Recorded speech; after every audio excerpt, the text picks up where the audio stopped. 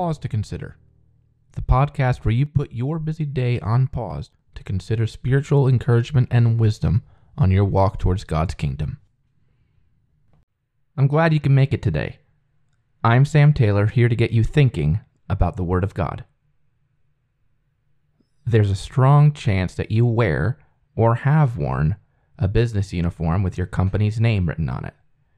If you haven't, then you've likely seen employees at Aldi, Walmart, Starbucks, and many other companies wear them to stand out so customers can look to them for help. Before I got into my current profession, I worked at a few retail stores where I wore a uniform for work. Of the few stores I worked for, no uniform made me stand out as much as wearing a bright orange apron for the Home Depot, a big box hardware construction store. It stood out to me not only because it was bright orange, but also that it had the company's core values on the center of the apron for everyone to see. Whether you've worked at a store or not, where you had to wear a uniform, you'll know what it's like to try to find what you're looking for, only to catch the blur of an employee in your peripheral vision. And you'll know the feeling of pursuing them like a bloodhound on the scent, because in your mind, you've got this notion that they are equipped to help you with whatever you need. And as an employee wearing that uniform, your responsibility would be to live up to that reputation. Now, while there weren't worldwide chains of retail stores in the Bible, occupations were pretty commonplace in both the Old and New Testaments. David, as a boy, was a shepherd. Paul was a tent maker. Before his ministry, and even at the beginning of it, the Lord Jesus Christ was known as a carpenter. Yet there was one occupation through Israel's history that carried tremendous responsibility with the uniform to match: the high priest, the foreshadowing of what Lord Jesus Christ would become. Now, I'm not going to go into detail with all the high priest clothing, but I do want to show that while all priests had uniforms, this was the one that stood out to the people the most because of its bright colors and, most importantly, the remarkable gold plate on the crown or turban. In Exodus 39, verses 30 and 31, we're told, "They made the plate of the holy crown of pure gold and wrote on it an inscription like the engraving of a signet, 'Holy to the Lord.' And they tied to it a cord of blue to fasten it on the turban above, as the Lord had commanded them." Now, my Home Depot apron had many values that they wanted their employees to emulate, including excellent customer service and doing the right thing. God, on the other hand, gave his representative to Israel in the Old Testament times one trait to put on the forefront of his mind, and hopefully the minds of all he came across, spelled out in two Hebrew words on a plate of gold: Kadash Yahweh, holy to the Lord. It's a mindset we could all use a daily reminder of, both for ourselves and for others. And while we don't have a physical uniform to wear, we do have a symbolic covering that should serve as much: the covering of our Lord Jesus Christ through baptism. We're reminded in Galatians that for as many of you as were baptized into Christ have put on Christ. The Lord Jesus Christ is our covering, and if being his disciple is truly our occupation, then Jesus is our uniform.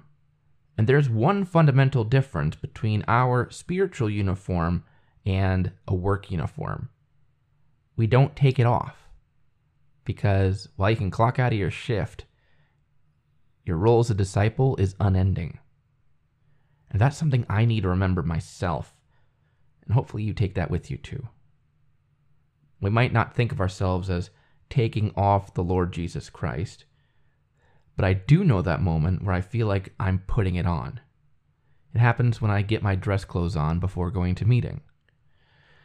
It's where I take a deep breath before walking into Bible class. That's not how it's meant to be, though.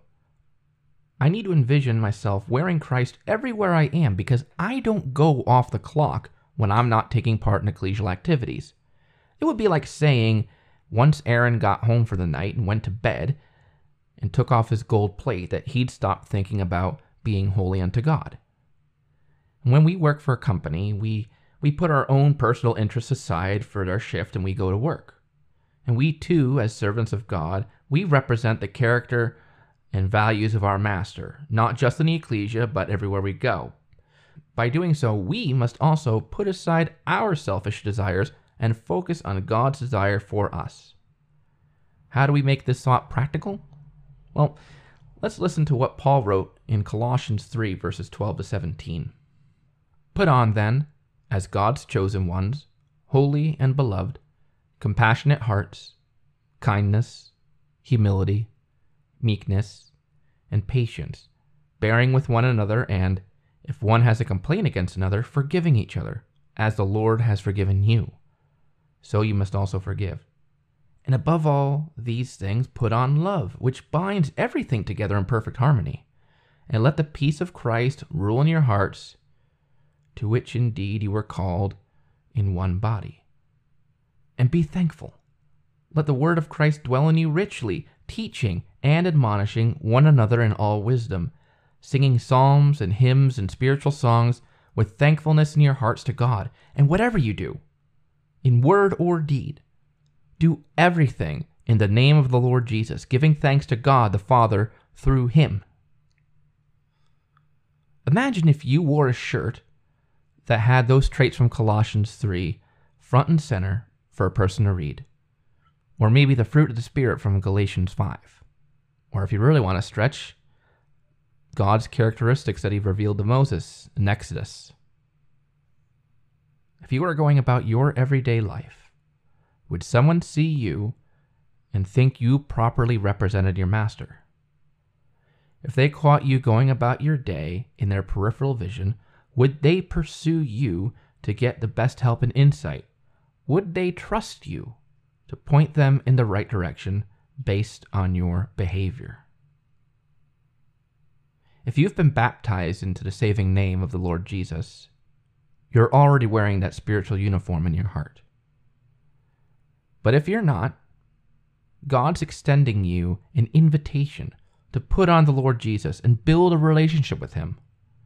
And if the Lord wills, one day we will all have his name written on our foreheads as an indication that we prevailed against our sinful nature, and we put his thinking in the front of our minds above our own selfish desires. So let's reflect on Romans 13, verses 11 to 14, a reminder that the call is still being made for everyone to wake up and put on Christ. Besides this, you know the time, that the hour has come for you to wake up from sleep, for salvation is nearer to us now than when we first believed. The night is far gone, the day is at hand. So then, let us cast off the works of darkness and put on the armor of light. Let us walk properly as in the daytime, not in orgies and drunkenness, not in sexual immorality and sensuality, not in quarreling and jealousy, but put on the Lord Jesus Christ and make no provision for the flesh to gratify its desires. I'm grateful you decided to join me today. If you like this podcast, share it with your friends and with your ecclesia. Don't forget to subscribe to Pause to Consider on Apple Podcasts or your favorite podcast platform to make sure you're getting the latest information on when a new devotion is out. You can also follow the Pause to Consider Instagram page and the Pause to Consider Facebook page to offer your feedback and get up-to-date information on the newest devotions. And if you have feedback, I'd love to hear about it. You can email me at pausetoconsiderpodcasts@gmail.com. Last but not least, if you have a quiet moment in your day and you want to listen to more spiritual material written by Christadelphians for Christadelphians, I have a few suggestions for you. Last but not least, if you're looking for more inspirational material to listen to, I have a few Christadelphian podcasts to recommend. There's Good Christadelphian Talks by my friends Chris and Levi. There's Discerning Daughters, a new podcast by Sister Rachel Adams in New Jersey. We have New Every Morning, a podcast written by sisters in Australia for sisters worldwide. We also have Magnify Him Together, a website full of podcasts and ideas for biblical memorization writing and lots of other projects that you can follow. We have Essential Bible Studies by Brother Tim Young. We've got a lot of options out there, so I would really suggest that you take the time to check it out and fill your mind with spiritual things. But above all of that, I hope this devotion today was helpful for you today. And I pray that God will be with you and work with you and bless you until we meet again, be it on next week's devotion or in God's kingdom. God bless.